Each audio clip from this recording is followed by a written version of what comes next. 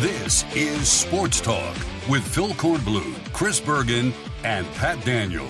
Sports Talk is heard across the state on radio affiliates of the Sports Talk Media Network and is streaming live on sportstalksc.com, as well as Twitter, Facebook, and YouTube.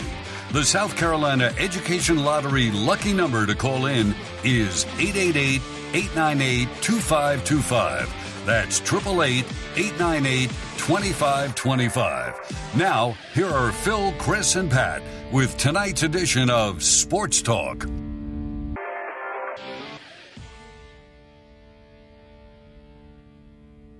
There we go. It is a big Thursday night, big Thursday here on Sports Talk Media Network after a beautiful day in the Palmetto State. And we hope you had a great day and you're heading home, you're driving. We appreciate you jumping over here to Sports Talk, or maybe you just held over from your previous program on this Sports Talk affiliate. Whatever the case may be, we're happy to have you with us. If you're listening to us over one of our affiliates or catching us on one of our streams, the Chief Sports app, great place to go. I was looking at it the other day. Very simple way to find us. Simply download the Chief Sports app. It's a free app, and you have got a two-push experience. So you have to push two buttons, push it twice, and you've got us. And the other, here's a bonus. Here is a bonus for you with the Chief Sports app. For those of you who want to hear great news and political talk all day long, the app streams our affiliate here in Columbia, The Point Radio. And so now you can listen to Kevin Cohen in the morning, in the afternoon, and everything else in between simply by downloading the Chief Sports app. You'll have access to that as well as, of course, Sports Talk during our time slot between 6 and 8. So we have a busy show. Coming up shortly, Mike Morgan will join us about 6:15, 6:18. He is on location tonight. He's preparing for a weekend of play-by-play. He's got basketball. He's got NFL football. So we'll hear from him. Ben Portnoy at 6:35 with the Port Authority coming off a visit to Penn State last weekend. And he's right in the middle of all that stuff going on, Penn State, Michigan. Michigan, by the way, Jim Harbaugh, they have, the Big Ten, Michigan and Harbaugh, they all reached an agreement today where any lawsuits that were being pursued, anything like that's now being dropped, and Harbaugh has agreed to the 2-game suspension imposed. So it was 3 games. Now it's down to 2 games. So that seems to be settled for now. All right. And then at 7:35, Will and the Thrill.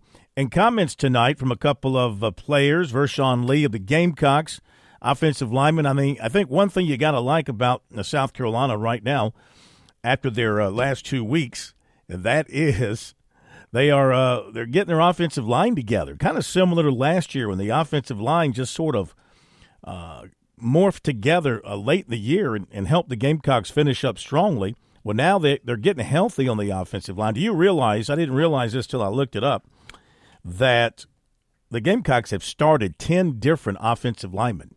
At least 10 different offensive linemen have started at least one game this season.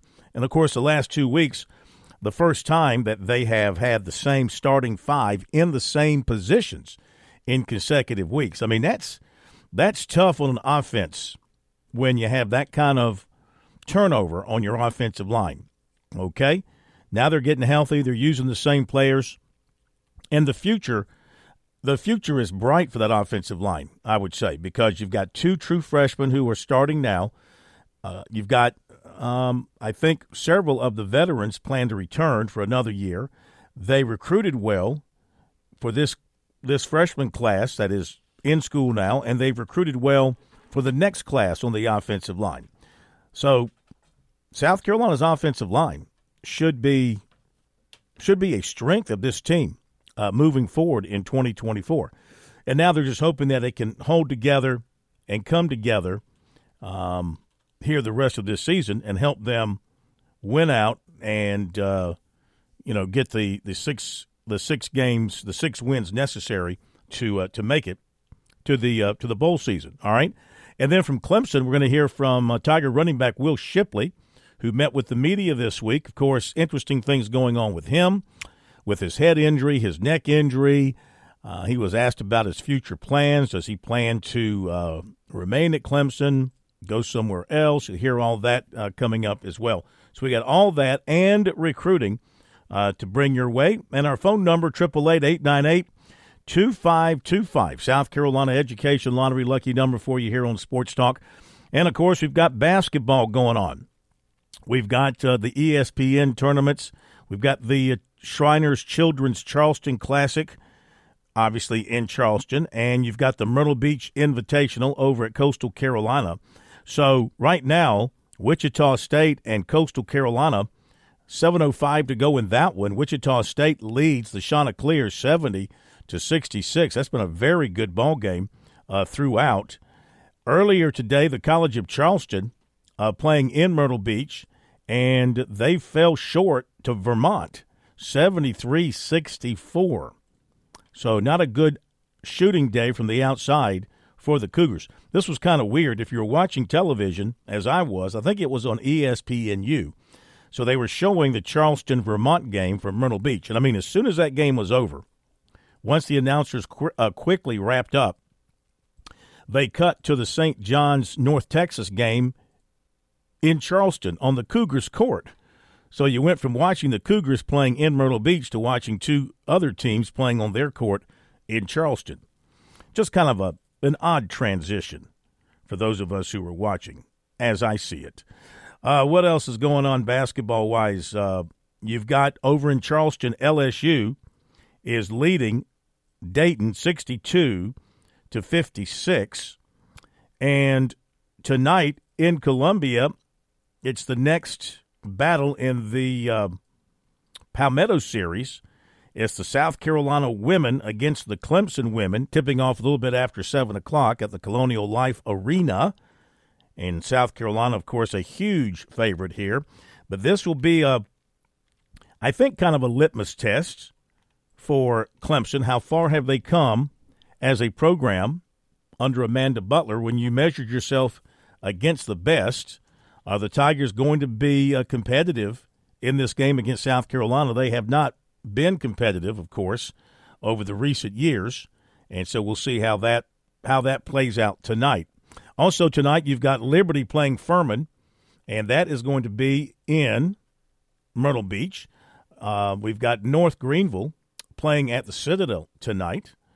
And let's see what else we've got going on. There's football tonight as well. There's ACC football. You've got Boston College and Pittsburgh getting at it tonight. So we got plenty of stuff going on the schedule and plenty of things to talk about, including a pretty long and detailed recruiting report coming your way tonight. So, again, just to go over the basketball that's coming up, South Carolina women, Clemson, Furman playing Liberty, Presbyterian playing at North Florida tonight, Citadel home to North Greenville, and I mentioned the other games that are going on right now. Also, something else to mention from today that kind of caught my eye. Phone number 888-898-2525. That's the number you can reach us on here on Sports Talk. ESPN obtained a letter to the NCAA from a law firm engaged by the Virginia Attorney General. Called it. That threatens legal action if JMU's exclusion from bowl consideration isn't reversed. The attorney calls this an injustice that transcends athletics and should not be allowed to stand, which I find hard to understand because, I mean, these teams that transitioned from FCS to Division I, they know the rules. So how can you – what is their argument? The NCAA has not imposed anything on James Madison that is not in their rules, not being imposed on the other teams that are transitioning. So what's the legal precedence or their argument? We're doing this because we're undefeated? No, because they're arguing the rule was illegal and never should have been in place. And just because the NCAA puts a rule in place, it still has to follow all United States laws. And I'm not an attorney. I would love to have Jim Corbett on and ask him about it. But in my mind, and I've been saying this for weeks now, is it seems very similar to the NIL argument from the players, and I wonder if it doesn't violate antitrust laws or something along those lines. Because now the NCAA, this rule is restricting JMU's ability to make a profit. They're restricting their ability to make potentially $5-10 million in postseason between the various sports. And I can't help but feel that the argument I would think from the Attorney General is that it violates some kind of U.S. law. I'm just kind of thinking antitrust. I don't know if that's right. Yeah. Well, I hear that. I hear what you're saying. I wonder about this. The NCAA is a voluntary organization. You volunteer to be a member. I mean, if you don't like it, you can go play in the NAIA, or you can just be an independent and just play outside the league. You volunteer to go into the NCAA, and this is what I don't understand. If you volunteer to play under somebody's rules, then all of a sudden a rule that you don't like because this situation, if James Madison were 6-5 or 4-6, or not necessarily a lock for a bowl game, would we be having this discussion? Probably wouldn't be coming into play. Now, 6-5 maybe, because they would still lose out on that bowl. But again, yes, it may be a voluntary organization, but that doesn't mean that organization can break federal law. The rules in place still have to follow the law of the land. But we don't. That's the question. I mean, right? That's the question. Are they breaking federal law? All of a sudden? I mean, they aren't the first team to transition. Neither is Jacksonville State, neither is Tarleton State, and they're in the same boat. I don't know that they are pursuing legal action like James Madison, and they're not the first to transition from FCS to FBS. There's been a bunch of those. Why all of a sudden now, because you're having a great year, is this, here's part of my problem. You agreed to join the NCAA under their rules, and it's like any organization. Now all of a sudden you want to turn the apple cart over to fit your needs because you've got a particular situation that's cropped up. Nobody else has had a problem with it that I'm aware of to this point. Now, all of a sudden, because you're 9-0 and you feel like you're going to be denied going to the where does the Sun Belt champion go? They go to the New Orleans Bowl. You want to go to the New Orleans Bowl, now you got to cause a lawsuit and all this ruckus and disrupt everything that nobody else has had a problem with. Right, but you hit the nail on the head. This exact situation may have never arisen in the past. Typically, teams that move up aren't this successful this fast. Typically, teams take longer. Marshall, I believe, was fairly successful right out of the gate, but I think they had a receiver named Randy Moss. Wasn't Liberty one that when they made the move, weren't they? I think they actually were. So maybe this is more of a recent phenomenon. But again, just because a rule's always been there doesn't mean it was right throughout history. Again, I point back to the NIL. I mean, players have been screaming to be allowed to make a living for my entire life, probably most of your entire life. I mean, I'd say going back decades upon decades, it's just people finally figured out a way to actually legally attack the NCAA and challenge that in court. And I can't help but wonder if the same thing is happening here. Teams in the past may have just taken it on the chin and never had the guts to actually go after the NCAA. And again, we've talked about it on the show. The NCAA has never been weaker in the history of that organization. And I think in 2020, we all saw just how toothless the NCAA is. And they opened themselves up to be vulnerable to lawsuits like this. I don't think anybody's afraid of them anymore. They're no longer the big bully in the room. Well, you may be right. You may be right, but they are still the authority, quote unquote, over college athletics. And until they're done away with, and until they rewrite the record book, if you're a voluntary member of that organization, then you should follow the rules. And you knew this going in. My complaint is you knew whatever documents you had to sign, and I'm sure it was explained to them, you have an X number of years transition period where you can't participate in a bowl game because we're trying to prevent the money grab from the lower level moving up to the upper level for that reason alone.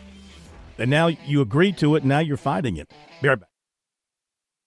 Touchstone Energy Cooperative members save more on electricity, and members save more on insurance, groceries, healthcare, restaurants, travel, concerts, and sporting events through Co-op Connections. Touchstone Energy is an alliance of the member-owned electric cooperatives, and as a member, the power is yours. Experience the power of co-op membership with Touchstone Energy and find out how much you can save on electricity and a whole lot more at touchstoneenergy.com. We're with Major Billy Downer of the Department of Natural Resources. Major Downer, it's hunting season in South Carolina this fall, and folks need to be prepared from a legal standpoint. That's right, Phil. Everyone always needs to buy their hunting license or fishing license. Everyone always worries about losing their license. Well, now that's not a problem anymore because you can keep your license on your phone. That's right. Go Outdoors SC. It's an app. Look for it on your Apple or Android devices. You can buy your license. You can renew your boat registration, and it's all right there on your phone. Remember, Go Outdoors SC in your app store. Your home is where your memories live. It's where you laugh and where you love. We understand the importance of the valuables under your roof, tangible and intangible alike. So no matter what's around the corner, we'll be there, offering you and your family the support that's made Farm Bureau Insurance a trusted name for nearly 70 years. You deserve more. You deserve a promise. Learn more at scfbins.com. Call me, Alex Satterfield, at 803-749-9171 for all of your Midlands insurance needs. George Bryan for Tsunami Bar Sports, our inventor, David Abernathy, has always said Tsunami Bar technology allows us to take the training to the grass. Now I know through my sport of golf that natural agility can be converted to athletic ability. And why is this, Tsunami Robbie? Transferring the training to the grass. This may be the most undervalued characteristic of the Tsunami flexible bar technology. The Tsunami bar action loads and unloads at the concentric and eccentric transition points. This is what we call reversal forces, and the Tsunami bar is the only bar and training device that I know of that can train these reversal forces adequately at speed. Hey, this is Phil Kornbluth. The Tsunami Bar is a terrific training device, whether you're working on your fitness or your golf game. It's convenient, it's easy to use, and you won't feel beat up afterwards. Be sure to click on the digital ad on SportsTalkSC.com and get 5% off any order using promo code BBB5. Don't wait, order today.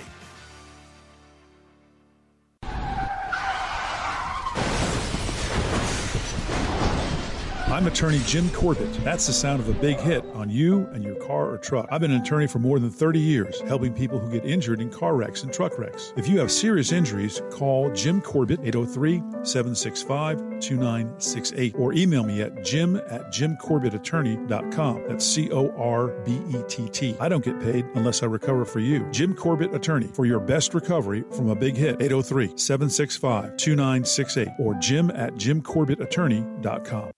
Looking for a way to fight back against inflation? One viable way to help your money stay relevant during inflation is through investing. To a new investor, investing can feel like a puzzle. With so many pieces to consider, it can be hard to know where to start. But with the right guidance along the way, you can put the pieces together to create a winning strategy. That's where Founders Investment Services come in. Our team of financial advisors can help you navigate the complexities of investing and create a personalized plan that fits your goals and risk tolerance. We'll work with you to identify the pieces of your puzzle and how they fit into your financial future. When you're ready to find the pieces to your financial plan, call 866-739-7064 to speak with one of our specialists, or visit foundersfcuinvestments.com to learn about how we can help you identify the key pieces to your financial plans. Securities offered through LPL Financial, member FINRA, SIPC, and not NCUA insured. Not guaranteed by credit union and may lose value.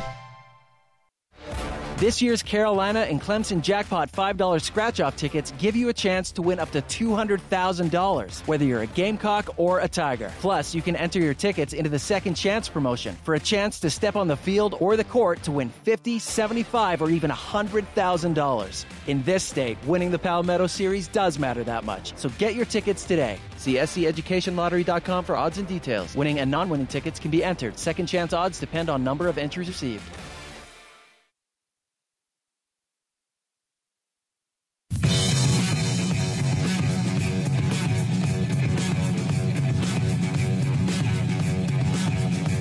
All right, let's get right to him. Mike Morgan here with us now. Morgan on the move. Got to get Mike in here tight. Brought to you by State Farm agent Gary Patterson. For 35 years, Gary has been serving the real estate needs from Lugoff to Lexington, Columbia to Blythewood. Auto, home, life insurance, and business insurance can all be handled by Gary. When Gary isn't refereeing ACC football games, he's spending countless hours helping South Carolinians with all their insurance needs and making a difference in the community. Go check out GaryPatterson.net today, and Gary will go over The best plans for you and your family. That's GaryPatterson.net.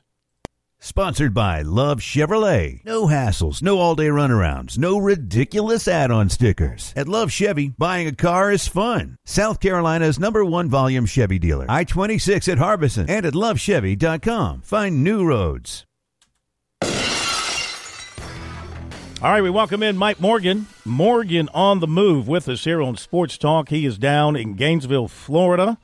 He's got basketball tomorrow. He's got NFL football this weekend. Before we continue this promotional tour for Mike Morgan, for those of you not listening, here is Mike on the call Sunday.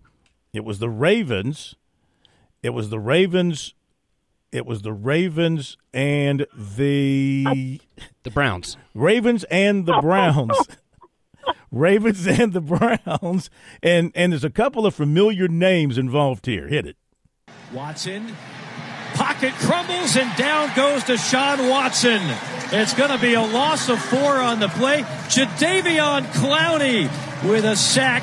The 48th career sack for the former All-American out of South Carolina. Watson avoiding a sack, now goes down from behind. That'll be the second sack for Jadeveon Clowney. And the NFL's #1 team in sacks has a couple more today, a loss of 1 on the play. And little did we know that would be the last game of the year for Deshaun Watson. Yeah, and it's a shame because what you didn't hear in that montage was Watson went 14 for 14 in the second half and probably played the best football he's played in about 3-4 years. And at that point, you're thinking, because the Browns have an unbelievably talented defense. They've got some good receivers like Amari Cooper. It's like an SEC All-Star game. You know, it was Deshaun Watson of Clemson, and then it was everywhere you look. Roquan Smith had 18 tackles in that game, the former Georgia linebacker. Odell Beckham caught a touchdown pass, former LSU Tiger. They were just all over. Myles Garrett, who might be the defensive MVP, former Texas A&M Aggie. It's crazy just kind of seeing all these names, and I've got the 49ers this weekend, so I'll see one Deebo Samuel. Clowney, 2 sacks with the Ravens. Yeah. Is he reinventing himself? You know, I look, nobody's going to say that he's the same Jadeveon Clowney as he was when he was 24. It's his 10th year in the league, which is kind of hard to believe. I mean, the time really flies. But I can tell you this, when he's healthy, he's still a very effective pass rusher, and he doesn't have to be the guy on that defense. Like I mentioned, they have Roquan Smith, they have Patrick Queen out of LSU. They've got defensive linemen he's basically in a 3-4. He's an outside linebacker in their scheme. And it is weird seeing him wear number 24. But he can certainly provide, if nothing else, he can provide a pass rush. He had a couple other tackles in that game. He was effective against the run, but we all know why he's out there at this point, and that's to put heat on the quarterback. All right, and you've got basketball tomorrow night. What you got on the agenda? Yeah, Florida State. You know, it's that time of year. I know Carolina Clemson will be tipping off in the next week or so, and if you want to get interest in the middle, smack dab in the middle of football season, this is the way to do it. You play the games on a Friday night. If your fan base is at home for football on Saturday, you get a lot more with the crowd and the gate. I just think it's much better than playing it like on a Tuesday in mid-December. And we all know it's not going to be played during conference play. They don't do that kind of thing anymore. So I think it's smart for the teams to do this. And, you know, Florida is now under Coach Golden under his second year going up against Florida State. Leonard Hamilton feels like he's been there for about 100 years. And they had an off year last year in Tallahassee. So it'll be a great environment, great crowd, and another chance to see a little SEC, ACC showdown. And you're dining at the Spurriers tonight. Not the house, but the restaurant. Yeah, I don't know if Steve would invite me to the house, but he might be at the restaurant. It's only about a year old here in Gainesville, and it's outstanding, and a ton of memorabilia from both Florida, Duke, and South Carolina. Yeah, I can imagine. Mike, we'll let you go. Thank you so much. Have a great weekend. Talk to you next Thanks, week. Mike. You too, guys. Be Mike well. Morgan on the move. Be right back. I want you to want me.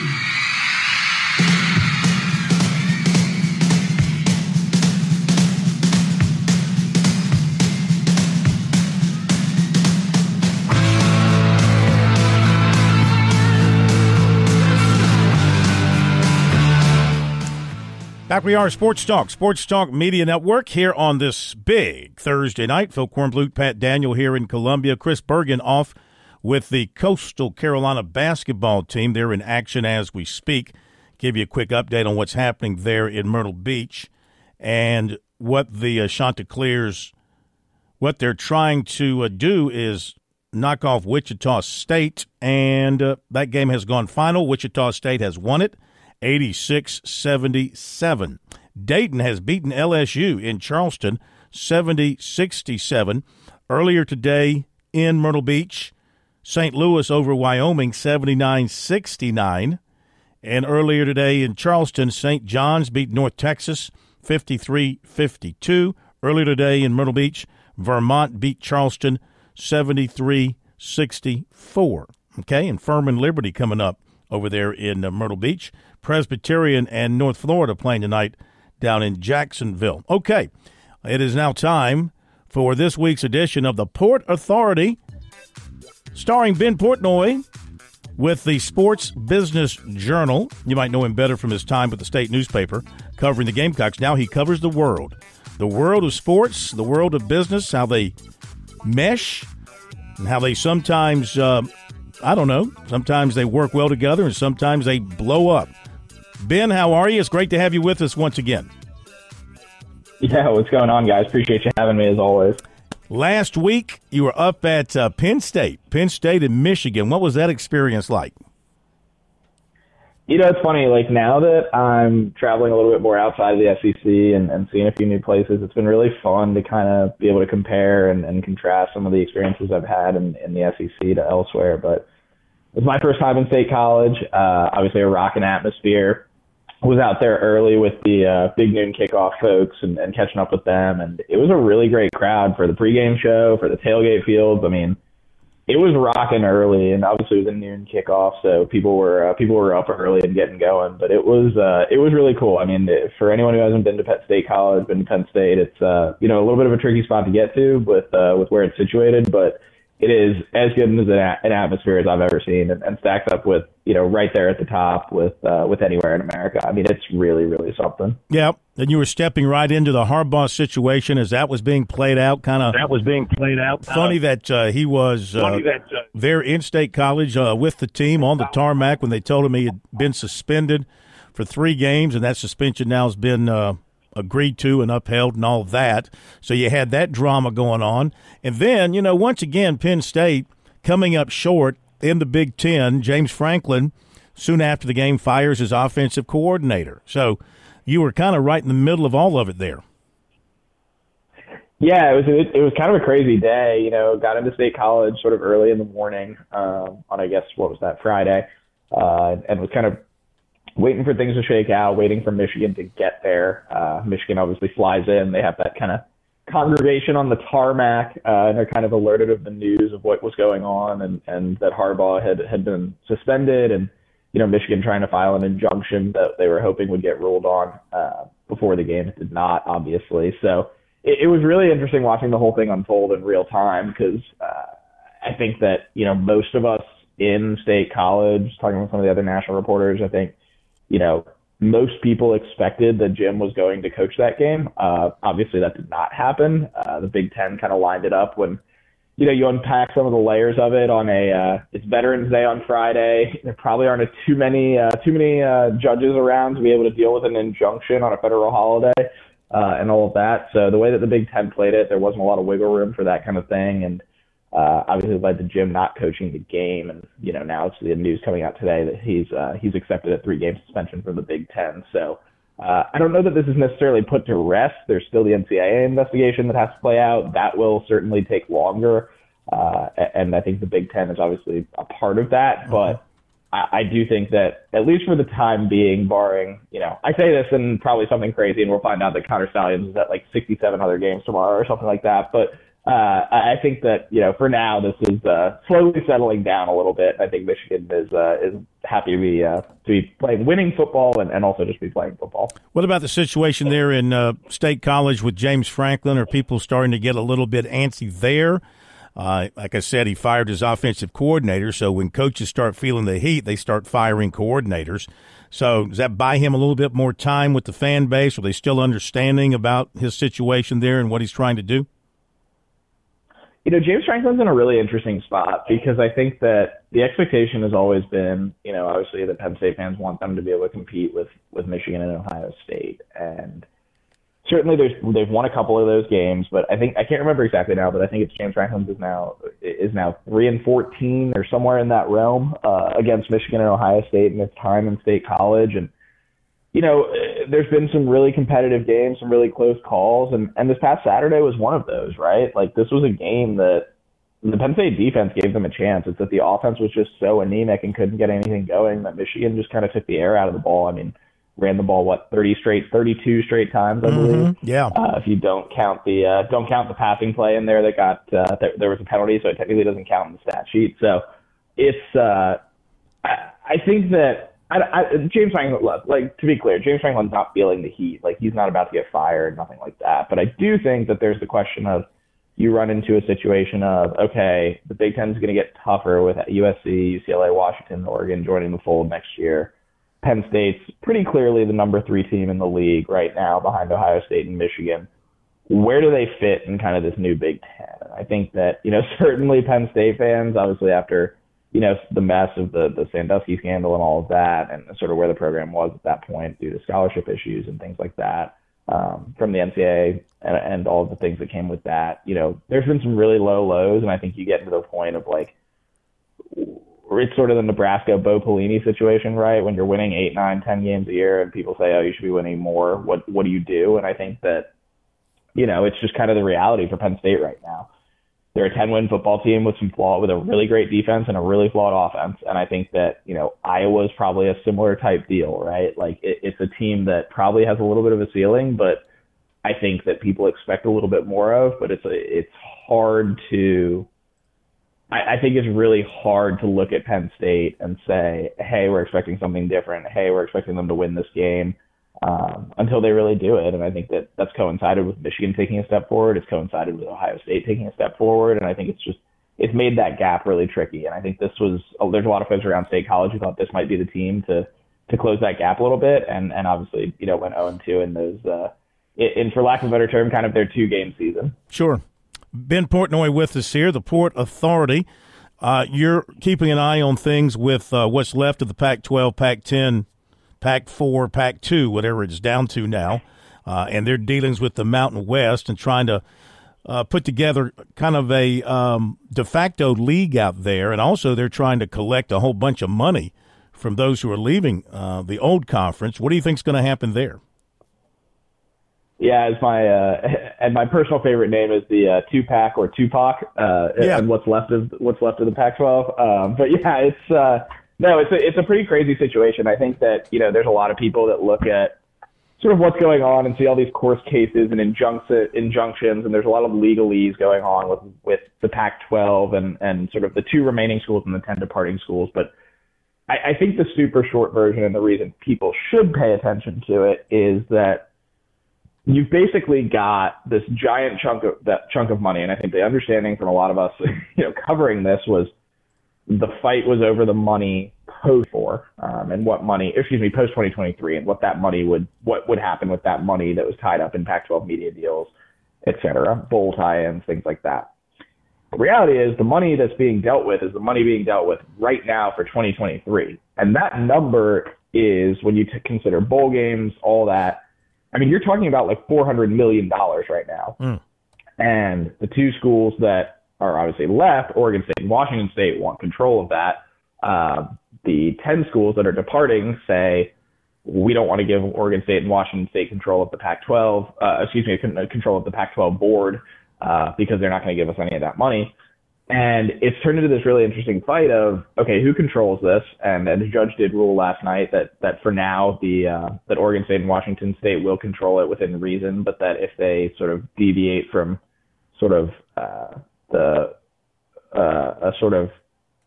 play nice basically with everyone, that the court might jump in and step in with what's going on. But I think that again ties into the fact that if Oregon State and Washington State are sitting on this huge amount of money, it gives them a chance to kind of rebuild the league. Now, I think it was Ross Dellinger reported it today, that the Pac-12 and the Mountain West are working on a scheduling agreement that could lead to a merger down the line between Oregon State and Washington State and the Mountain West schools that are involved. And I think that that'll be an interesting thing to watch, just because I think that, the complicating factor here has always been that the Mountain West, if schools were going to leave the Mountain West, it was going to cost them a big chunk of change in exit fees and all of that. And would Oregon State and Washington State, now armed with all this money, be able to basically pay those exit fees, rebuild the league, et cetera? I don't know if there's some kind of mutually agreed upon thing where you run into a situation where instead of having the Mountain West, can the Mountain West and the two remaining Pac-12 schools join and basically co-opt the Pac-12 logoing and brand and all of that? I don't know. I think that's an interesting dynamic, and I think that stuff still needs to be played out. And there's certainly a lot of lawyers involved, and between the Pac-12 and the Jim Harbaugh stuff, billable hours remain undefeated in college football. Sure. Ben, along those lines, and yes, there's still a lot more questions than answers at this point, but with next year transitioning to an expanded playoff, the 5-7 model with the 5 Power 5 conference champions, and then the 7 next highest ranked, whatever, will make it into the 12. Is there a scenario here where there had been reports the Pac-12, specifically Washington State and Oregon State, had reached out to the Sun Belt, maybe the Mountain West, about doing kind of a quasi-independent schedule like Notre Dame does with the ACC? So those two teams would fill out their schedule with either Mountain West opponents or Sun Belt opponents or some other conference. Would there be a scenario then where the winner between Washington State and Oregon State of a quote-unquote conference championship game would get an automatic bid to each of the next 2 college football playoffs? Yeah, so that's a good question and an interesting dynamic and something certainly to watch. So my understanding is it's been explained, and I think the college football playoff actually just passed something saying in the last couple of days or last couple of weeks, saying that for a conference to get an automatic bid to the college football playoff, it's got to be at 8 teams. So barring the Mountain West and Oregon State, Washington State joining within the next, basically 20 minutes, they're probably not getting in an automatic qualifier. Now, that said, like you said, mentioned with the scheduling piece of it, my understanding is that that's kind of how this is going to go, that Oregon State and Washington State are basically for the next 2 years going to attack this like independents. They're going to schedule a handful of games with Mountain West schools, try and sort of fill in the blanks where they can fill in the blanks, play each other, obviously, and kind of go from there. And I think that, you'll see them basically piece together, like you said, what amounts to functionally an independent schedule now, or kind of what Notre Dame does, where they've got, 6, 7, 8 ACC games that they play in addition to some of those other games like they play against USC and others. So I think that you'll see some variation that's somewhere in between kind of what Notre Dame does and a true independent schedule. And that's probably the most likely situation we run into probably next year. But again, I don't foresee them getting an automatic bid as a 2-team league, which would have made for really fun fodder and controversy. But I don't think we'll be getting them, for better or worse. As if college sports doesn't have enough controversies and the NCAA doesn't have enough arrows being slung their way. But now you got James Madison and the Attorney General in Virginia now getting involved, trying to force the NCAA to allow James Madison to go to a bowl game in this year of transition when, according to the NCAA rules, you're not allowed. So who has the strongest leg to stand on here? Do you think the NCAA, which this has been, I think, a long-standing rule of theirs since the FCS was created, do they have the legal authority to stop one of their own members from doing this, or does James Madison have a real legal argument for saying you shouldn't be able to stop us from going to a bowl game? And I guess because they're saying, too, the bowls aren't under the auspices of the NCAA. The bowls are independent business operations. Yeah, so I'll start by saying that with as much that's gone on in the courts in the last week, I swear I should have gone to law school with with all that's going on. But it's crazy. It's definitely interesting. I think it's an interesting dynamic as far as who controls what. Like you said, the bowl games are obviously sort of outside the jurisdiction of the NCAA, but sort of under it. And it's this kind of strange pseudo dynamic of who actually oversees the bowls. And the reality is the bowls kind of do what they want to do.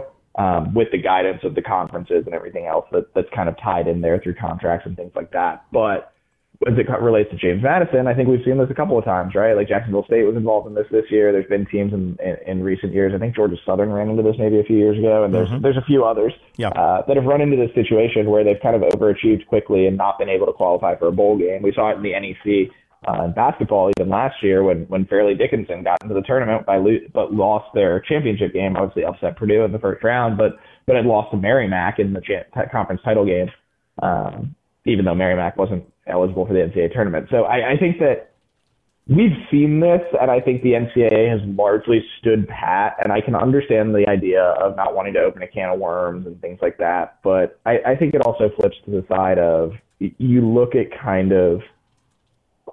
a lot of the decisions the NCAA has made in recent years, and you look at some of the, for lack of a better term, PR problems that they've had. And I think it's one of those things that, and I joke with college administrators about this all the time, is like, when it comes to issues of sort of quote unquote, like helping yourself, the NCAA tends to not help itself ever. And it's this, and that's not always, but it's situations like this, right, where there seems like a pretty obvious solution. And I can understand sticking to your guns, and that's part of it. So it is what it is. But I do think that there's an interesting dynamic of this felt like a pretty much a no-brainer. You look at a James Madison team that frankly may run the table, may go win the Sun Belt and be undefeated, and would be in a position for a New Year's Six spot, if not a CFP spot. And is probably not going to get that opportunity because of this rule that I think frankly is a little outdated. And I think that, it's an unfortunate situation because I think this is a really, really good James Madison team. And I think that, I am not speaking for everyone necessarily, but I do think that, they deserve a chance at that. And I think it's an unfortunate resolution. We'll see what happens in the court case. Obviously, the Attorney General's involved. I have my doubts about whether there's going to be anything that actually comes of it, but I think that it's certainly something to keep an eye on. All right, my man. Hey, great stuff as always. Remind folks to follow you on your Twitter, which is at Ben Portnoy15, or on your X page at B Portnoy at B Portnoy15, and of course with the Sports Business Journal, you can read Ben's stuff. Where are you off to this week? Home this week, but I'm headed to Starkville, Mississippi next week for the Egg Bowl, so really looking forward to that. Sounds great. Look forward to talking to you next week, and we'll talk more about Texas A&M, that situation, and other things happening. I'm sure there'll be a lot going on between now and then. Thanks so much for the time. Appreciate you guys. Thanks for having me. Take care. Thanks, Ben. Ben Portnoy, the Port Authority, here on Sports Talk. Also, this story that came out this afternoon, I find this to be shocking, to be honest with you. So, Carissa Thompson, who was a sideline announcer for NFL games on Fox, and she, in a podcast, admitted to completely making up NFL sideline reports.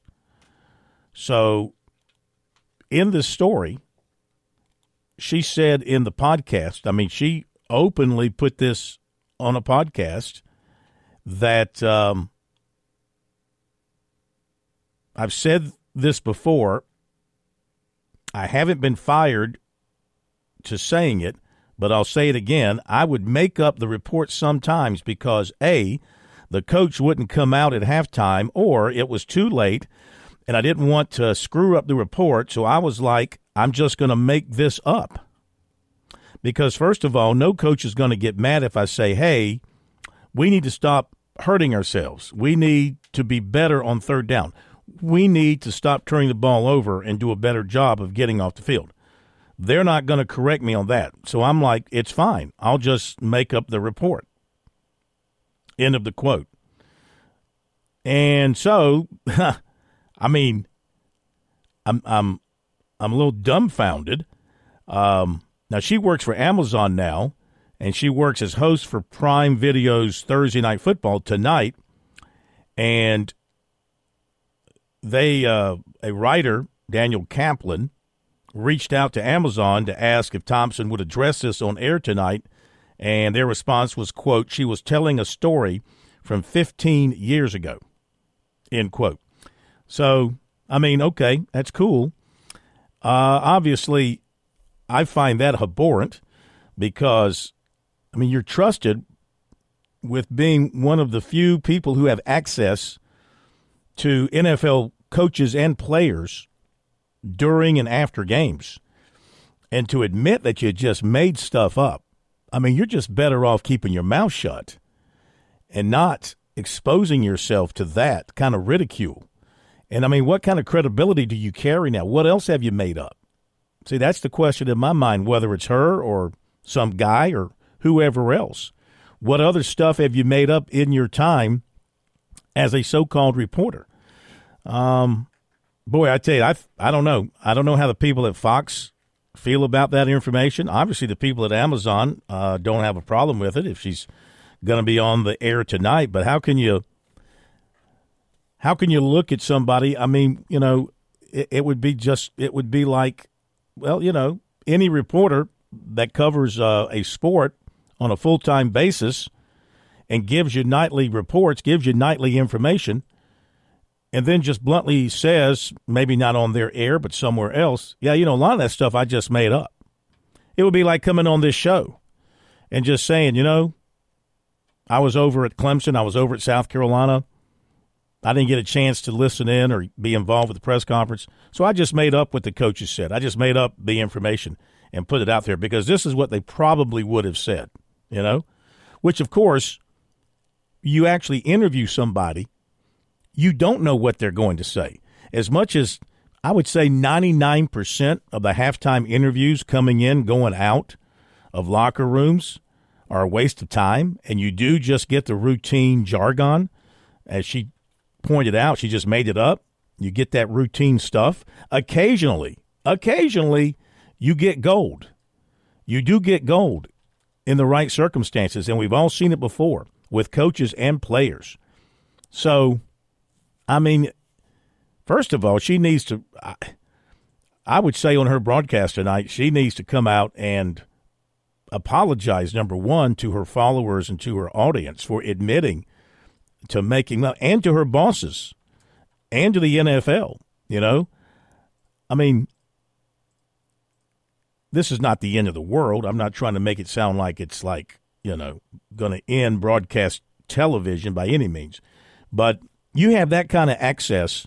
You have that press pass to give you that kind of access, and you have a job to do. That's not doing it well, and that's not living up to the expectations of what that press pass, what that credential grants you. So I think it's beyond bad for a person, for an NFL reporter to do it, and then, I mean, stupid to admit it. Nobody knew about it apparently until she said it on a podcast. And why you would put that out there, and does it damage your reputation? Maybe it does in the eyes of some. Whether it's her or somebody else, it does in my eyes, because you trust these people to be looking in the camera and giving it to you straight.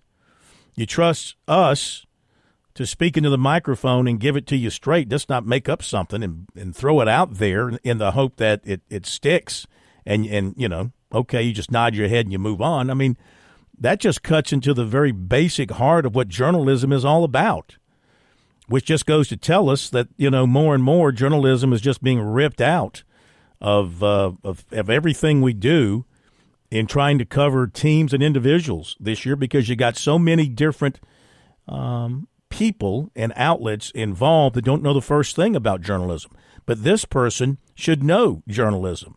If you're working for Fox or CBS or ABC or ESPN or any of those organizations, you should have been vetted, and you should know the difference between fact and lie. And she flat out lied. And I can't believe she's getting away with it. But she is.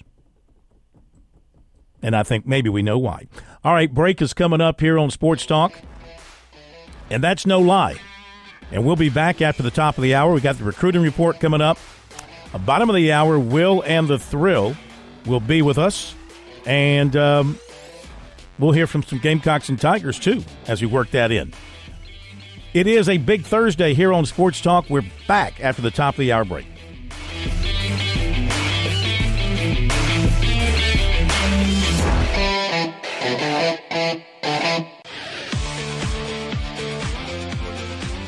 Welcome back to Sports Talk on the Sports Talk Media Network.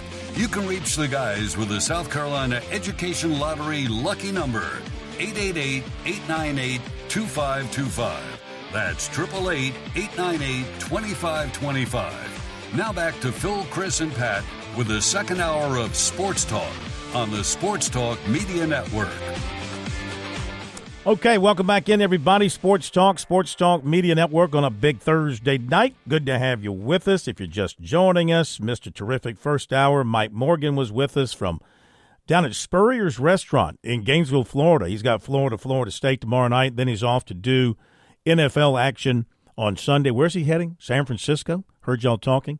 I think he's heading out to San Francisco, so he's got a little NFL radio and college basketball TV for him. Ben Portnoy was with us after Mike as we discussed things happening in the college football world as he was up at Penn State last weekend. So he was there for Penn State, Michigan. We covered that, talked about other things happening around college football with the Pac-12 and the Mountain West. James Madison suing the NCAA, the Attorney General of Virginia, trying to get involved as well to get James Madison to a bowl game, et cetera, et cetera. So we covered all that. We've got recruiting coming up. Plus, we'll hear from Will Shipley in just a moment. And also we'll hear from Vershawn Lee of South Carolina as we get you ready for South Carolina and Kentucky and Clemson, North Carolina. You want to jump on board? Take some phone calls. 888-898-2525 is the number. That is the South Carolina Education Lottery lucky number for you here on Sports Talk. We'll have Will and the Thrill coming your way at the bottom of the hour as well. I want to remind you, if you're thinking about your summer vacation already, make sure you give Jimmy Smith a call at James Smith Realty, online at Paulie'sVacationRentals.com, and that phone number is 843-237-4246 for your perfect beach getaway. Beautiful beaches, Pawleys Island, Litchfield, Garden City, Surfside, Myrtle Beach. They handle all those areas. So just make that one phone call. Jimmy or a member of his staff, they'll work hand in hand with you.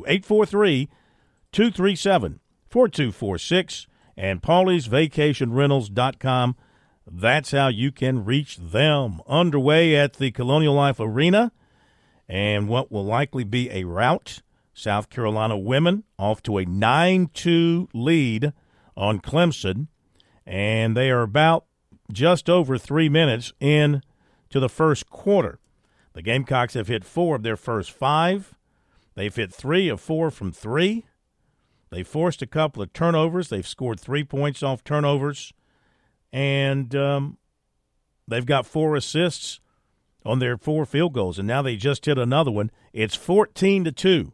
USC women all over the Clemson women. Clemson calls a timeout at the 6.5-minute mark of the very first quarter. So Dawn Staley has got her team off and running and leading the way so far. Tahina Powell, she's 3 for 3 and 3 for 3. She's got 9 points and 9 of the 14 points, and she's got them as she's hit 3 from downtown. Phil, regarding this game, you mentioned earlier this is kind of a barometer game for the Clemson program just to see what level of improvement they have made. Last season, the final score between the Gamecocks and the Tigers was 85-31. So the Gamecocks won by 54 points. If it's closer than that, is that a win? Or like, I don't mean to be funny, but it is. I guess funny. But it's just like, how are we judging that level of success? If they lose, but only by 20, is that a success? Because that's still a 30-point increase from last year. Or I guess just how do you think Tiger fans out there should feel about their program if this is a barometer-type game? Well, I think it is a barometer-type game because Amanda Butler has been at Clemson long enough. And, I mean, no, I don't think it's margin. I think it's competitive nature. Got it. Are they going to be competitive? You know, are they going to push the Gamecocks? Are they going to do some things from a basketball standpoint to test them? And I would say thus far, though they're only 2.5 minutes in or 3.5 minutes in, that answer would be no. But, you know, you got a ways to go. So We'll see what happens. But South Carolina has jumped out to the quick lead over the Tigers, 14-2. And before we get to that audio, I have a couple of news notes about the Atlanta Braves. Correct me, though, I don't believe we've mentioned these, have we? Have not. Okay, first of all, earlier today it was announced that the Atlanta Braves have been awarded the 2025 Major League Baseball All-Star Game, so that's really exciting for all those involved, local businesses and the Braves themselves, and just residents nearby. Keep in mind, just a few years ago, the Braves had that All-Star Game stripped from them, so it's nice to see them get rewarded that. And then also, Ronald Acuna Jr. of the Braves was announced as the National League MVP just a little while ago, receiving 12 votes out of 13. Mookie Betts of the Los Angeles Dodgers received that other vote. And just to show how competitive of an NL MVP race it was this year, even though Acuna got 12 of the 13 votes, Matt Olson led the majors with 54 home runs. He led the majors with 139 RBIs, led the National League in slugging, played in all 162 games for the Braves, had a 7.4 wins above replacement, and he wasn't even a finalist for the NL MVP. Wow. Yeah. Hard to vote against Acuna there. And wasn't there some there was some strong talk about one of the Braves being the Rookie of the Year? Didn't they have somebody in conversation about Rookie of the Year, or am I thinking about the previous year? I believe you are right. And the Rookie of the Year, though, and you may have been thinking years past with Michael Harris, but this year, Carroll of the Diamondbacks, Corbin Carroll, he kind of ran away with it this year. He won that, and it wasn't particularly close. Shohei Ohtani won the American League MVP, and that was unanimous, which I'm not surprised that Ohtani won, but it is a bit surprising that he won unanimously, especially because he missed the back end of the season after sustaining an unfortunate elbow injury. I believe he's having to have Tommy John, or already did have Tommy John surgery, and is not expected to pitch next year, but he will be a batter. But he still ran away with that award and was the unanimous AL MVP. Yeah, and I think maybe I saw where the Braves pitcher who was with Clemson came in fourth in the Cy Young Award balloting. Strider. Yeah, his ERA was just a bit too high. He ran away with the strikeout lead in all the majors, but his ERA continued to climb there towards the end of the season. All right, 888-898-2525. We can take a quick phone call. What you got? Hang on a second. We'll do that in just a second. And then we're going to get to we're going to hear from Will Shipley, Clemson running back here coming up. 14-4 now, South Carolina has a 10-point lead over Clemson early in that ball game. And we go to Bobby in Casey. Okay, Bobby, welcome in. Good to have you on Sports Talk tonight. How are you? Hello, Phil. I'm just calling to wish you a belated happy birthday. It's been busy at the store. I know it was Tuesday. I couldn't come on the last two nights. Sorry about that. I'm glad you're busy. Well, I'm making an honest living, Phil. That's good. That's good. I don't cheat at golf. I don't cheat at golf, Phil. I don't play golf. I'm always working. And you wouldn't lie if you were covering an NFL team and you were the halftime interviewer. You wouldn't just make it up. No, that's called yellow journalism, sensationalism. So we've lost that in this country. Yeah. I call it flat out lying. I don't even know what there's no other way to spin it. You just flat out lied about something, and I can't believe you still got a job, but I guess you do. Yeah, Phil, the real reason for my call, I just wanted to say on behalf of James Madison, them and North Dakota State were the two wealthiest FCS programs. North Dakota State was trying to get to FBS. They decided to stay. Of course, in that state, they frack for shale and oil. There's a lot of donors donating oil money there. But James Madison's in an prosperous part of the country in the Shenandoah Valley. And I just want to say 3 letters to you, and you're old enough to know, CFA. Since the NCAA is a big toothless cougar, not the Houston Cougars, that maybe at one point you could see a lot of Power 5 and other programs say, we're going to make our own Super League, kind of like a minor league NFL. And the CFA could be reborn. Yeah. Because remember what, the 80s or late 70s, ABC and Brent Musburger were trying to make somewhat of a breakaway college football league, kind of like the WFL, the World Football League, and the NFL in the past, the ABA, NBA, the AWHA, NHL. Yeah. That was kind of the fad, the craze of the 70s, and then for people who are older, the AFL, NFL, which merged in 1970. So, I mean, that's interesting to CFA. And at one point, they were talking about, like, franchising and spinning off, like, Alabama Crimson Tide, but the players were, not going to be in school but representing the university by playing. So, I mean, that was said years ago, but you might be seeing that come into fruition because everybody's frustrated with the NCAA, which is, they pick and choose whatever. And, I mean, I'll listen to you more off the air before, your next guest to see if you have any opinion on that. Well, I hear what you're saying, and thanks for the call. We appreciate it. That was back in, like, 86 or so when all that was going on. But here's your next question. Okay, let's just say, you feel like James Madison has a right. Let's just use that as an example. You feel like even though there's rules in place, and they knew that when they signed up and they agreed to those rules, but now they're fighting those rules. Okay, and let's say, as you were mentioning, we're going to see the end of the NCAA as an organization. You're going to see a group of teams go off, form another organization, call it whatever you want to, and they'll have 65, 70, however many teams they happen to have. Well, now, are they going to have a set of rules? Okay, are they going to have a set of rules, or is it just going to be do as you see fit and have anarchy and try and live within anarchy? I don't know how you do that, but I would imagine they would have a set of rules. So what's going to stop somebody from within that organization, that new organization, because they feel like they're getting shafted somehow on some issue, to not challenge those rules and take those rules to court, and a court rule in their favor, and you shoot down those rules? I mean, where does it end on nobody having authority over anybody? A private company still cannot violate U.S. law. It doesn't matter that they're a private company. That doesn't mean they have the right to then do something illegal against their employees. What law are they breaking? Specifically, and I actually got a quote right here from this just came out a little while ago, from the law firm that's now been engaged with the Attorney General, Jason Mayares.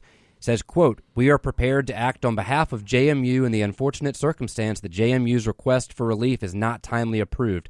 Specifically, JMU is prepared to promptly file a lawsuit in the Western District of Virginia asserting that the bowl ban violates the antitrust and potentially other laws," which is what I was citing earlier, thinking this reminds me a lot of what went to the U.S. Supreme Court just a few years ago regarding NIL and the NCAA rules violating the player's right to earn a living and make money. And this seems to be along those same lines, that rule, no matter how long it's been there, that does not give the NCAA the right to break somebody or to break a law that is in our country. And if this rule does violate the antitrust laws, then I would think the courts are going to side with JMU.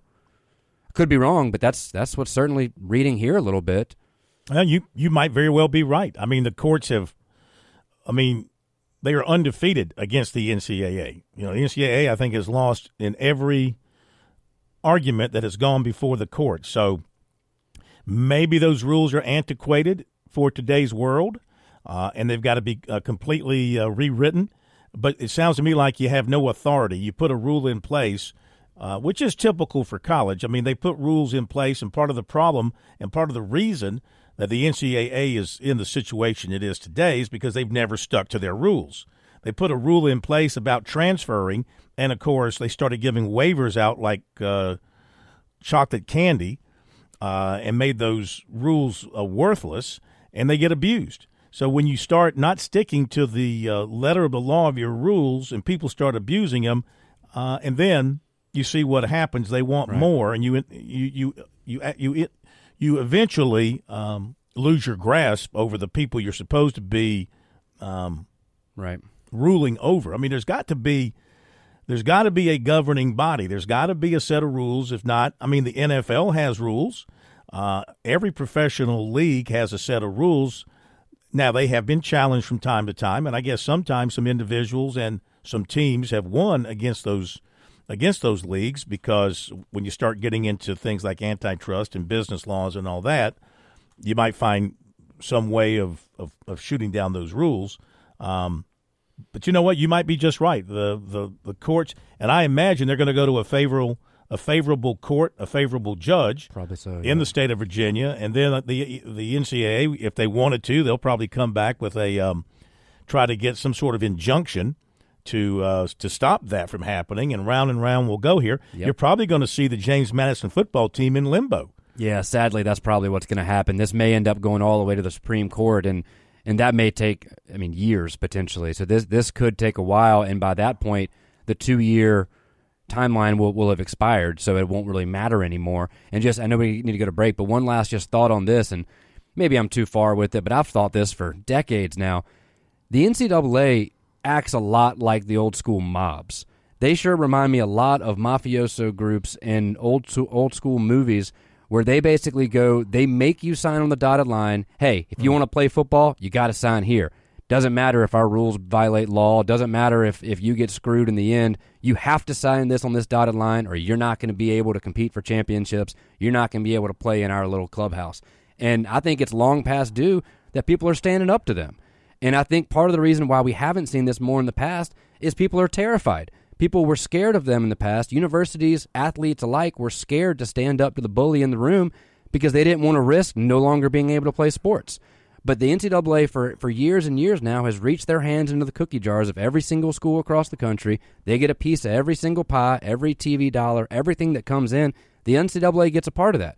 And I think a lot of people are starting to open up. Again, I point back to 2020, and I think a lot of folks finally had that moment of clarity, like, what the hell are we doing? Why are we letting this bully push us around and dictate how we can play sports and how we can make money for ourselves? And I think you're starting to see a lot of that come into play now, and this is just the next step, the next domino to fall. Well, I hear you. I don't totally disagree. My argument is based on the simple fact that they knew the rules going in, and now because they're in the position they're in, they were willing to accept the rules when they joined and they moved up to the FBS level. I'm sure that process included knowing everything that would happen moving forward. You are ineligible for this, this, and this for this number of years. Do you accept this? Yes, we certainly do.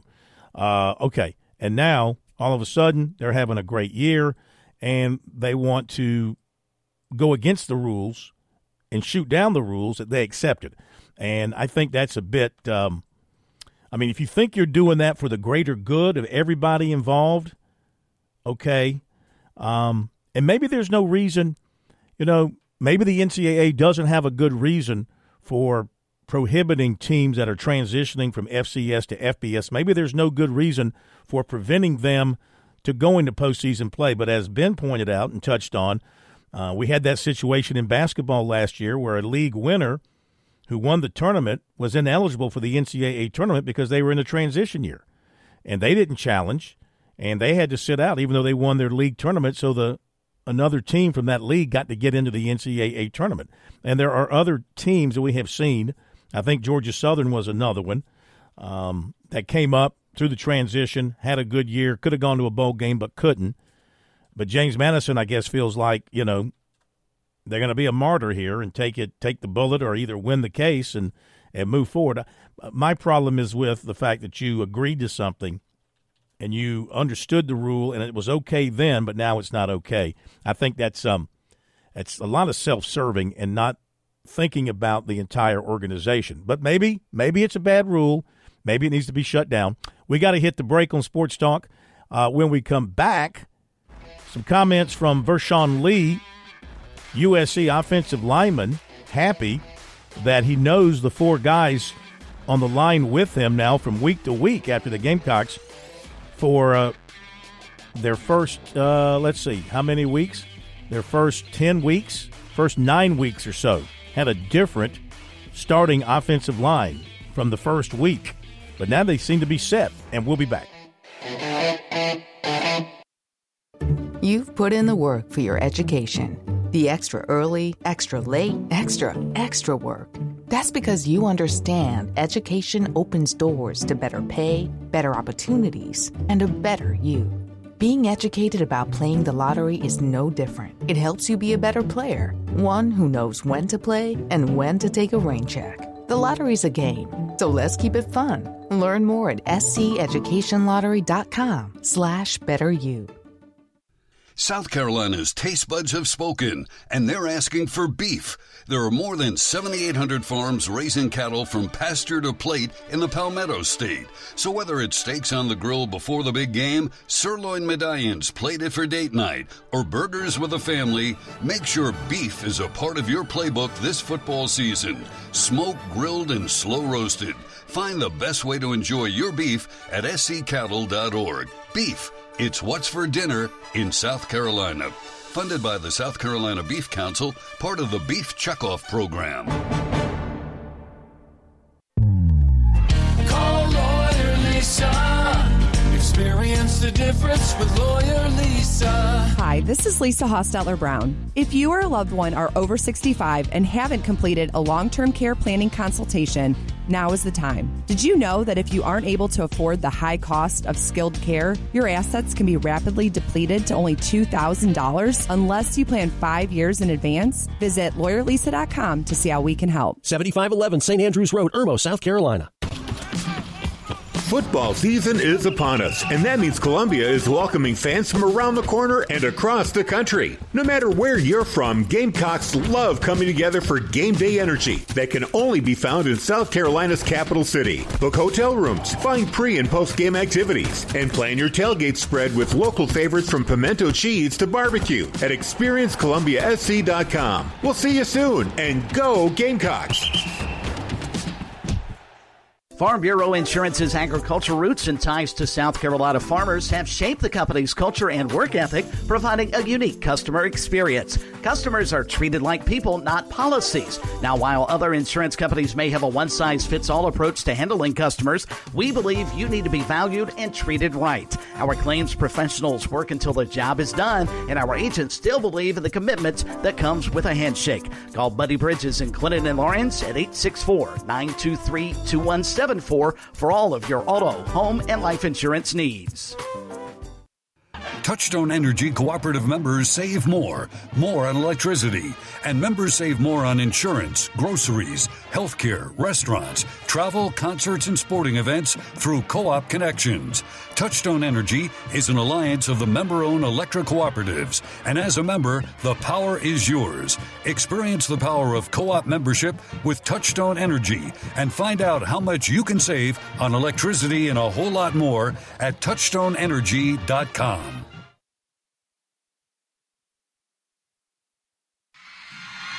I want you to want me.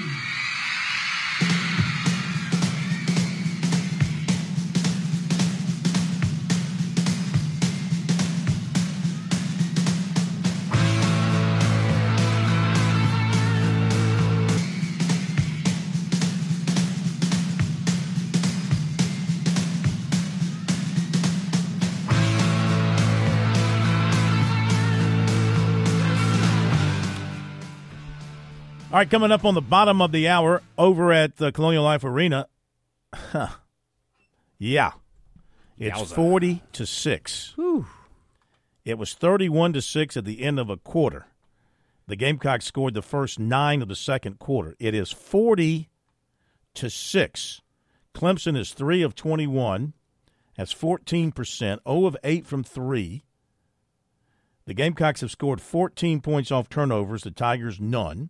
The Gamecocks are out-rebounding Clemson 26-7, including 10 offensive boards for 9 second-chance points. In the paint, 22-4, and on and on and on. 40-6, and they've played 13 minutes. Quickly, let's go to Bruce out in Missouri. Got about a minute before the break. Bruce, welcome in. Hey, Phil. Appreciate you taking my call just so quick. I'm going to just reiterate the North Carolina situation with the African-American college there. And what they were doing there was underhanded. There was no curriculum formed, just a secretary at the desk of some a professor or some vice president that was basically tutor to these African-American students. You're talking about the North Carolina case? Yes. Yeah. Well, one of their Why didn't they jump? Why didn't the NCAA jump into that thing on top of what was going on with the curriculum people that were looking at curriculum? I'll tell you, the enforcement committee, and thank you for your call, which was led at that time by SEC Commissioner Greg Sankey, they said that it wasn't in their jurisdiction. They said it was not for the NCAA to rule in this case. It was an academic situation which was beyond the scope of what their authority was at that time. So that's why they didn't pursue it. Be back after the break.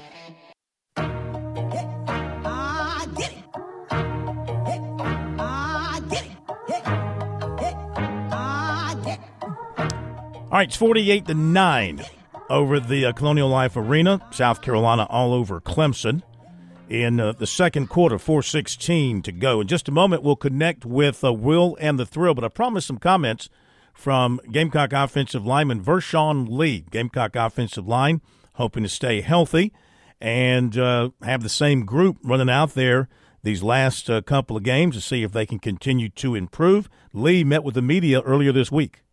Vershawn, you guys have been banged up, not just on the offensive line, but it seems like offense in general, and a lot of younger players have had to step up, and DJ Braswell will likely be one of those guys these next couple days. What can you tell us about just the growth and just trying to, help a young running back, especially since there's that rapport between an O-line and a running back? It's just been like we've been emphasizing the next man up mentality, helping him get some more reps, talking to him, make sure he sees what we see so we be on the same page regarding pass protection, run plays, and make sure he understands the way other running backs will hit. He could try to do the same thing and take it and do his own little flair to it. You guys were able to start the same five up front 2 weeks in a row for the first time all year. What does that kind of do for an offensive line when you know the guy, I guess in your case on your left, is the same as it was a couple weeks in a row? I guess it feels good. I mean, I played left guard, ended up playing a little bit of left guard in the Jacksonville State game, so you still got to be prepared to move anywhere and be next to anybody. So just being able to stay close as a unit and continue the continuity as an O-line just is a very important thing. This team was in a similar position last year, headed into an intimidating last couple of games. That obviously worked out well for y'all. Are you able to draw back on that experience at all headed into these two last ones? Yeah. We just got to focus on the next play up, next game up, the next team. We can't focus on anything. We can't focus on the future. All we got to do is focus on this week. So that's the main thing we've been focused on. Last year there was a lot of off-field interest with this game with the Coach Beamer thing and the sunglasses and all that. Yeah. Does that stuff does the team talk about that stuff at all? Do you joke about it? Where are you guys kind of all that? We right now we just being focused. We locked in on the game. We're not really focused on anything outside of it right now. We might use that as a little bit of extra motivation or something, but right now we're just focused on the game. Rashawn, with the running back situation the way it is, Shane said that they were trying to limit, the workload for Mario and DJ in practice. Just how do you guys overcome that in practice? Is it more reps for the other guys, or you just not do as much running plays? You could just more. Well, we still get good reps, So it's just more so focused on the intent and the intensity of the rep. So we make sure that every time we do something, we walk through, we look at the rep in the meeting room. I mean, it's pretty much the same thing we do no matter if we was limited or not limited. We're focusing on every rep and every look, try to get the stuff down pat. So you're not distracted by any of the outside stuff going on? Does that mean you're not excited for Darude, the creator of Sandstorm, to be in town? I heard them talking about him. I mean, I'll probably, if I see him, I'll probably be a little excited for the energy he brings. It's probably gonna be crazy. Now that he's gonna be there, he might turn the crowd up even more. But they already beat her all the time, and it's a night game. All right, USC offensive lineman Vershawn Lee looking forward to the game against Kentucky coming up on Saturday. 50-11.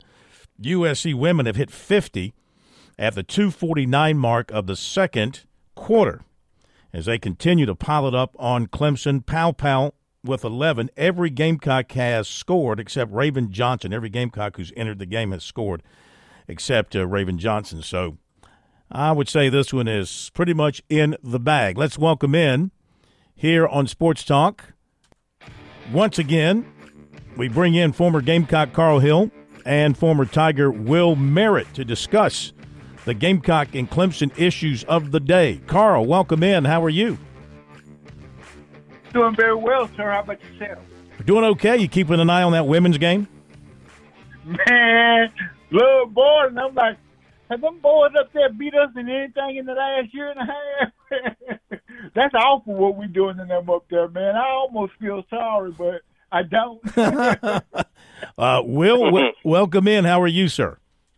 I'm doing fantastic, guys, and I hope you all are. We are. Will, we missed you last week. Glad you're back with us this week. Want to catch you up on what the Tigers have done the last couple of weeks, that Georgia Tech win, that Notre Dame win?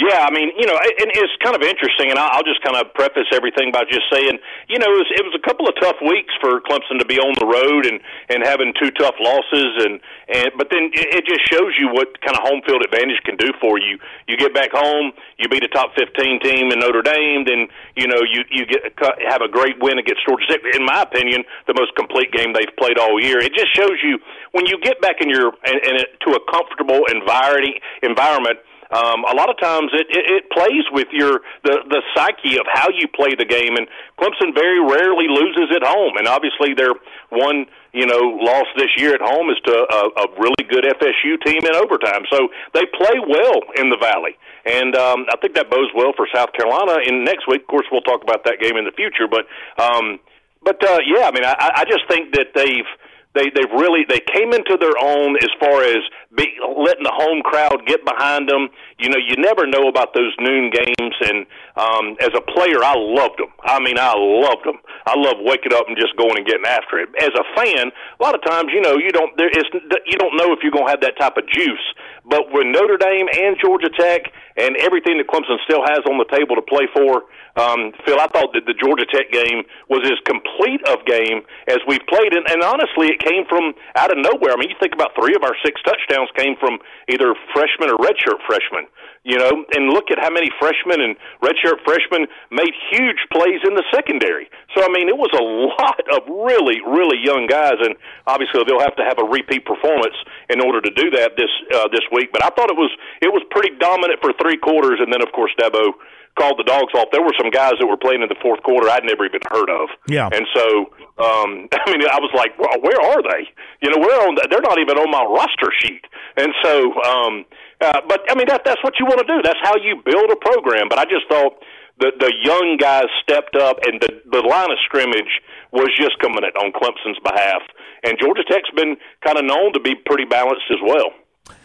Carl, the Gamecocks had their get-right weeks. Jacksonville State, they survived that, and they took care of business against Vanderbilt. And I guess the big story, one of the big stories, besides what Xavier Legette and Spencer Rattler continue to do, is the fact for the first time all season, in back-to-back weeks, they were able to trot out the same 5 starting offensive linemen. That's got to be big for them heading down the stretch here of these last 2 games.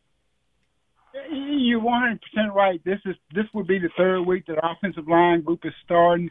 We're getting healthy. We're getting a couple of linebackers back, a couple of secondary guys back. We're probably as healthy as we've been since we started the season early on. So right now we feel really good. This Kentucky team, the thing I said last week, in order for South Carolina to kind of win these last 4 games, the offense, stop getting in 2nd and long, get in 2nd and 5 and manageable. And if we can do that, I thought we had a chance to win. And if we do that, there's not a team that can outscore us that's left on our schedule if we can do the same style of play offensively. Defensively, they're changing something in practice, because what these guys doing now is totally different. You can see some growth. Our defensive line is probably the best. Every offensive line we go against, our defensive line is going to be better. So I kind of like our chances going down the stretch. Oh, because it is a November to remember. Yeah, you're feeling kind of salty. Maybe they feel like they found something in Bam Martin Scott there at linebacker. What about Rattler and Legette? They're getting Trey Knox back this week. The injury report from Beamer tonight on his call-in show, nobody new has been added. We knew Trey Jones was going to be out. The others who have been out remain out, so that's good news for them. But as they prepare for this Kentucky team and then Clemson, their defensive coaches know that you got to take away Legette really minimize what South Carolina can do offensively, because they really don't give you that much of a threat yet in the running game where you have to worry that much about it, do they? And you're right, but you can stop a defensive coaching staff from game planning you on first down. If you make second down, 2nd and 5, they can't do nothing. The field's too wide open. You can't defend anybody because you don't know what we can do. So the South Carolina key, again, this week is kind of what I've been preaching. If you get in the 2nd and 5, our offense is good enough that we're diverse enough that you can't stop us from that point. I like our – and I don't care. You can't double him. Only time you can double your Leggett is when it's in 3rd and long, 2nd and long. You stay out of that situation, and you dictate what the defense is going to do, which is they pretty much have to play a base defense. You can't send pressure on 3rd and 5 unless you're a dumb coach. So you have to play a vanilla your base defense, and that's that fits right up South Carolina's alley. It opens the field up. Will, they got Shipley back last week. He didn't start. Moffa did. Moffa had a big game. Shipley talked about that this week, and he and Moffa are best friends. He's a very competitive guy, he said, and obviously he wants his friend to do well, but he doesn't like standing on the sideline. How do you think the coaches are going to handle this moving forward now that Shipley is fully healthy? I think it's actually one of the best problems you can have. I think you got two guys that just are craving to be on the field, and therefore every time they touch the rock, they want to do something spectacular with it. Now, obviously, Shipley brings a little bit different of an element because, I mean, if you look from a receiving standpoint, I think he's 4th or 5th, somewhere in the top 5 in receiving. I mean, the guy can catch the football. And so he's a threat out of the backfield, grabbing the ball and yards after the catch, not just between the tackles. Obviously, he's got the power, to push the pile and move the sticks. But I kind of think it's a great problem. I mean, if you got two guys that are just pulling for each other at the same time, they still want to, and they're out there, that means their legs are going to be churning at the end of every play, trying to get one more yard or bust one loose or have a big play or whatever it happens to be. I don't really see it as a threat to each other. I think it's absolutely a great problem to have, two horses in the stable that absolutely want to get in the race. And, there's only one football field, that, and that's been an age-old problem for a lot of people, but I don't necessarily see it as a huge problem as much as an asset. Are you concerned facing Drake May Saturday and excellent running back receiver Hampton and some of these other guys North Carolina has, Tez Walker at wide receiver, another, a really good tight end as a receiver. So, and you ran a bunch of freshmen out there in the secondary against Georgia Tech. Now, you could get away with it because your defensive front manhandled Tech and got in on King and didn't give him any room. But this is kind of a different animal. Can that work for Clemson Saturday with that young secondary? Do you expect the defensive front, Xavier Thomas and Maskell and those guys, to party in the backfield at North Carolina once again? Well, I don't necessarily think it's going to be as easy to get to May as it was last week. Now, here let me just tell you, as far as an offensive concern, yes, you asked the initial question is, are you ever concerned about Drake May? Of course. A guy that's thrown for 3,200 yards and 21 touchdowns this year, if you're not scared of that kid, I mean, he's completing over 65% of his passes. I mean, he's an athlete and he's a great quarterback. But I think the interesting thing about him is that he's got playmakers everywhere, man. I mean, you talk about Hampton. This is a 1,300-yard guy. I mean, he can run, man, and he is nasty out of the backfield, and he is quick to the corner. And you mentioned their wide receiving core with Walker and Jones and Nesbitt and all those guys. It's not just the fact that they got a bunch of catches. Look at what they've done statistically. It's not that they just catch the ball. They're catching it for 16, 17, 18 yards at a clip. So they put pressure on your secondary big time. So, yes, I thought our freshman and sophomore guys last week were fantastic. I really do. But, this is a different animal. And I'm telling you, North Carolina, they're 8-2 and top 20 or whatever they are in the country for a reason. They've had really good wins this year. They've stubbed their toe a couple of times. But, Phil, you asked me a question if you should be worried about Drake May. Absolutely, you should be worried about Drake May. And you should be worried about the three-headed monster that he can go out there and sling it up to, and they get, 15, 20 yards a catch. So that's a tall task for a secondary, especially when you're throwing freshmen and redshirt freshmen out there all over the place. 62-15, the halftime score. Do we give that? 62-15, halftime score. Carl, I hear you chuckling. None of this women's basketball carries over to football, but what about the matchup with Kentucky?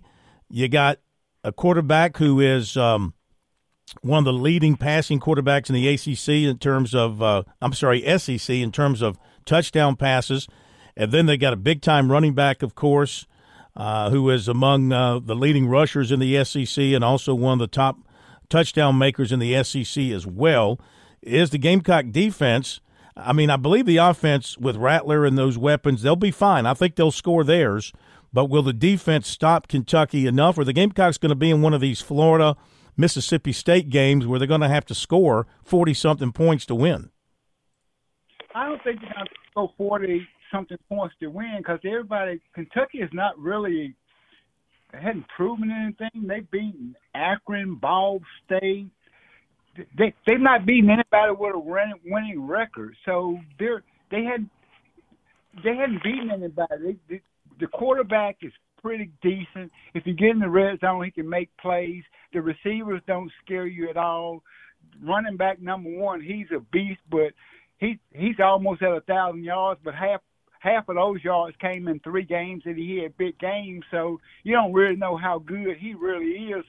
Their offensive line is not that good. So defensively, this is a game you want to play because you don't have to worry about the outside because there's no threat outside. The only threat is down the middle, the running back and the quarterback with an average offensive line. The way our defense is playing, I kind of feel real comfortable about how we're playing the last few weeks. And I think since they don't propose a threat other than running the ball, and we don't know how good that is because, again, most of the runs have come on 3 plays, 3 games. I don't know. I like our chances defensively. I think we can slow them down enough to outscore them for sure. You say they haven't beaten anybody. Tell me who y'all've beaten this year. Vanderbilt, Jacksonville State.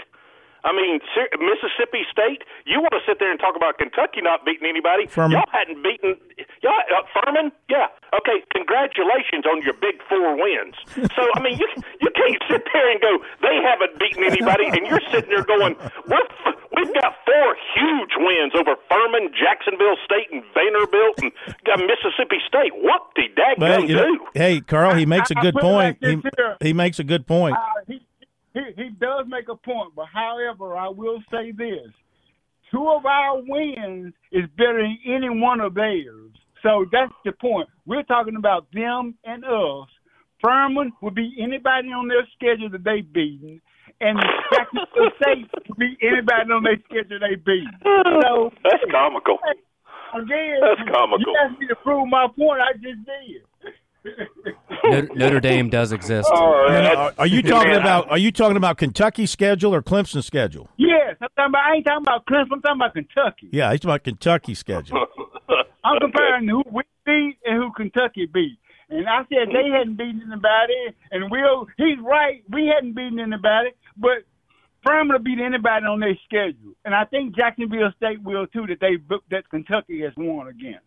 So our win's better than they win. Since we're in a pot contest. Hey, are y'all going to have a side of delusional with your turkey on Thanksgiving? Is that what you're going to do? It's possible. Hey, you gotta watch out. Your time coming next week, Bo. Which reminds me, we got to wrap. So let me get the latest reading on the rivalry meter from the 2 of you. Will, what you got at this stage on your rivalry meter reading?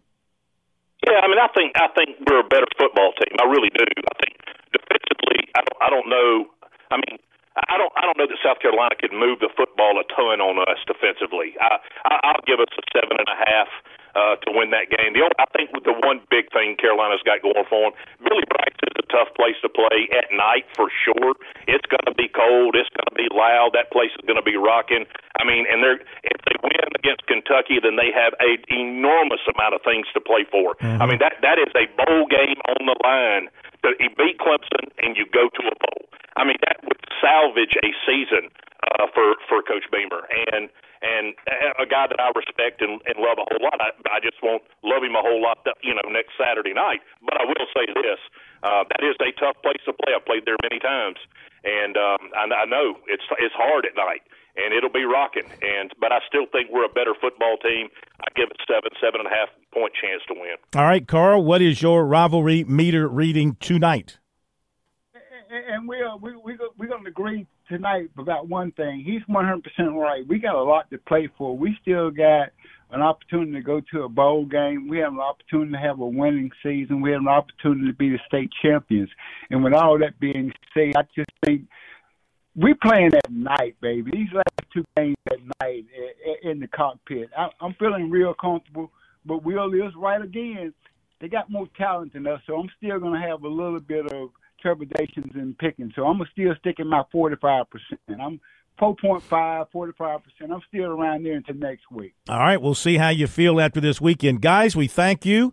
We will talk to you next Wednesday. I'll send you a text. We'll set it up. We'll plan on next Wednesday if that works for y'all.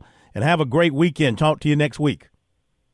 Sounds good. Y'all have a wonderful weekend and safe travels. Thank you. Thanks, guys. Thank you, Will. Thank you, guys. Thank you, Carl. Enjoyed it. Great having you with us. We got to move quickly. Let's give you the recruiting report tonight. It is brought to you by our good friends over at Seawells. And, of course, we want you to get out for the daily luncheon buffet at Seawells. Tomorrow, a big day. It is a roast beef Friday at Seawells. Make sure you hit that up for only $14. They'll be serving from 11 till 2. And for the catering side of things, give Seawells a call to help you out with your catering needs. 803-771-7385 is the number. Receiver David Rodriguez in the 25 class, 6'1", 165 out of Providence, Rhode Island, has been in South Carolina this week, went home today. Grandmother lives up in Greenville, and his plan was to visit USC and then go to the football game Saturday. Instead, he visited USC Tuesday and then Clemson Wednesday, then had to go back home for school, not coming back, he does not believe, for the football game. Both of the visits beneficial for both teams and their recruitment of him. Likes them both, likes both receiving coaches, sees a spot for himself on both sides in terms of the slot receiver or playing, in Clemson's case, they said slot receiver or outside receiver, and is building relationships with the coaching staffs at both places, likes both campuses, likes the academics at both places as well. So both of them are up there with him, and South Carolina is the one that has offered him. Now, he is close to the quarterback commitment at Clemson, Bobby Hebert, and he's also close to the quarterback commitment at South Carolina, Dante Reno. Rodriguez took in games at Michigan and Florida this season. He does not have plans for any more games. The next step in the recruiting process for him is to make his decision, and he says he plans on making the decision, as he put it, real soon. Early next year, he would say something about what he's going to do. He said he does have a pretty good idea on where he wants to go to school. The father of 2025 quarterback Ryan Montgomery of Findlay, Ohio, confirmed today that they will make another visit to USC in January on a date to be determined. They plan to make 2 to 3 visits that month, with the other stops still to be determined. After those January visits, they'll be ready to make their commitment. This season, he's been to USC, Florida, Auburn, and Penn State for games. Offensive tackle Andrew Dennis of Mount Pleasant, Michigan, will take an official visit to Clemson this weekend. He's a former Michigan State commitment. He made an official visit to Penn State last weekend, is scheduled to visit Clemson and Purdue, respectively, the following 2 weekends.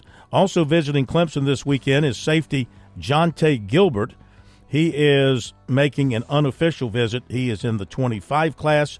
Also scheduled to visit Clemson this weekend are wide receiver T.J. Moore, who is committed. We mentioned the quarterback Hebert. 2026 receiver Jordan Gidron of Ridgeview. Slated to visit South Carolina Saturday. 24 offensive tackle Dakari Sumter, Lower Richland. 25 receiver Jackson Rep of Christ Church. 25 center Isaac Souls of Louisville. 26 receiver Jude Hall from Christ Church. And Strom Thurmond receiver Braylon Staley, a Tennessee commitment, going to visit Tennessee this weekend. And that will do it for us. Thank you, Pat. Thank you, everybody, for being with us. Have a great night. We'll see you tomorrow.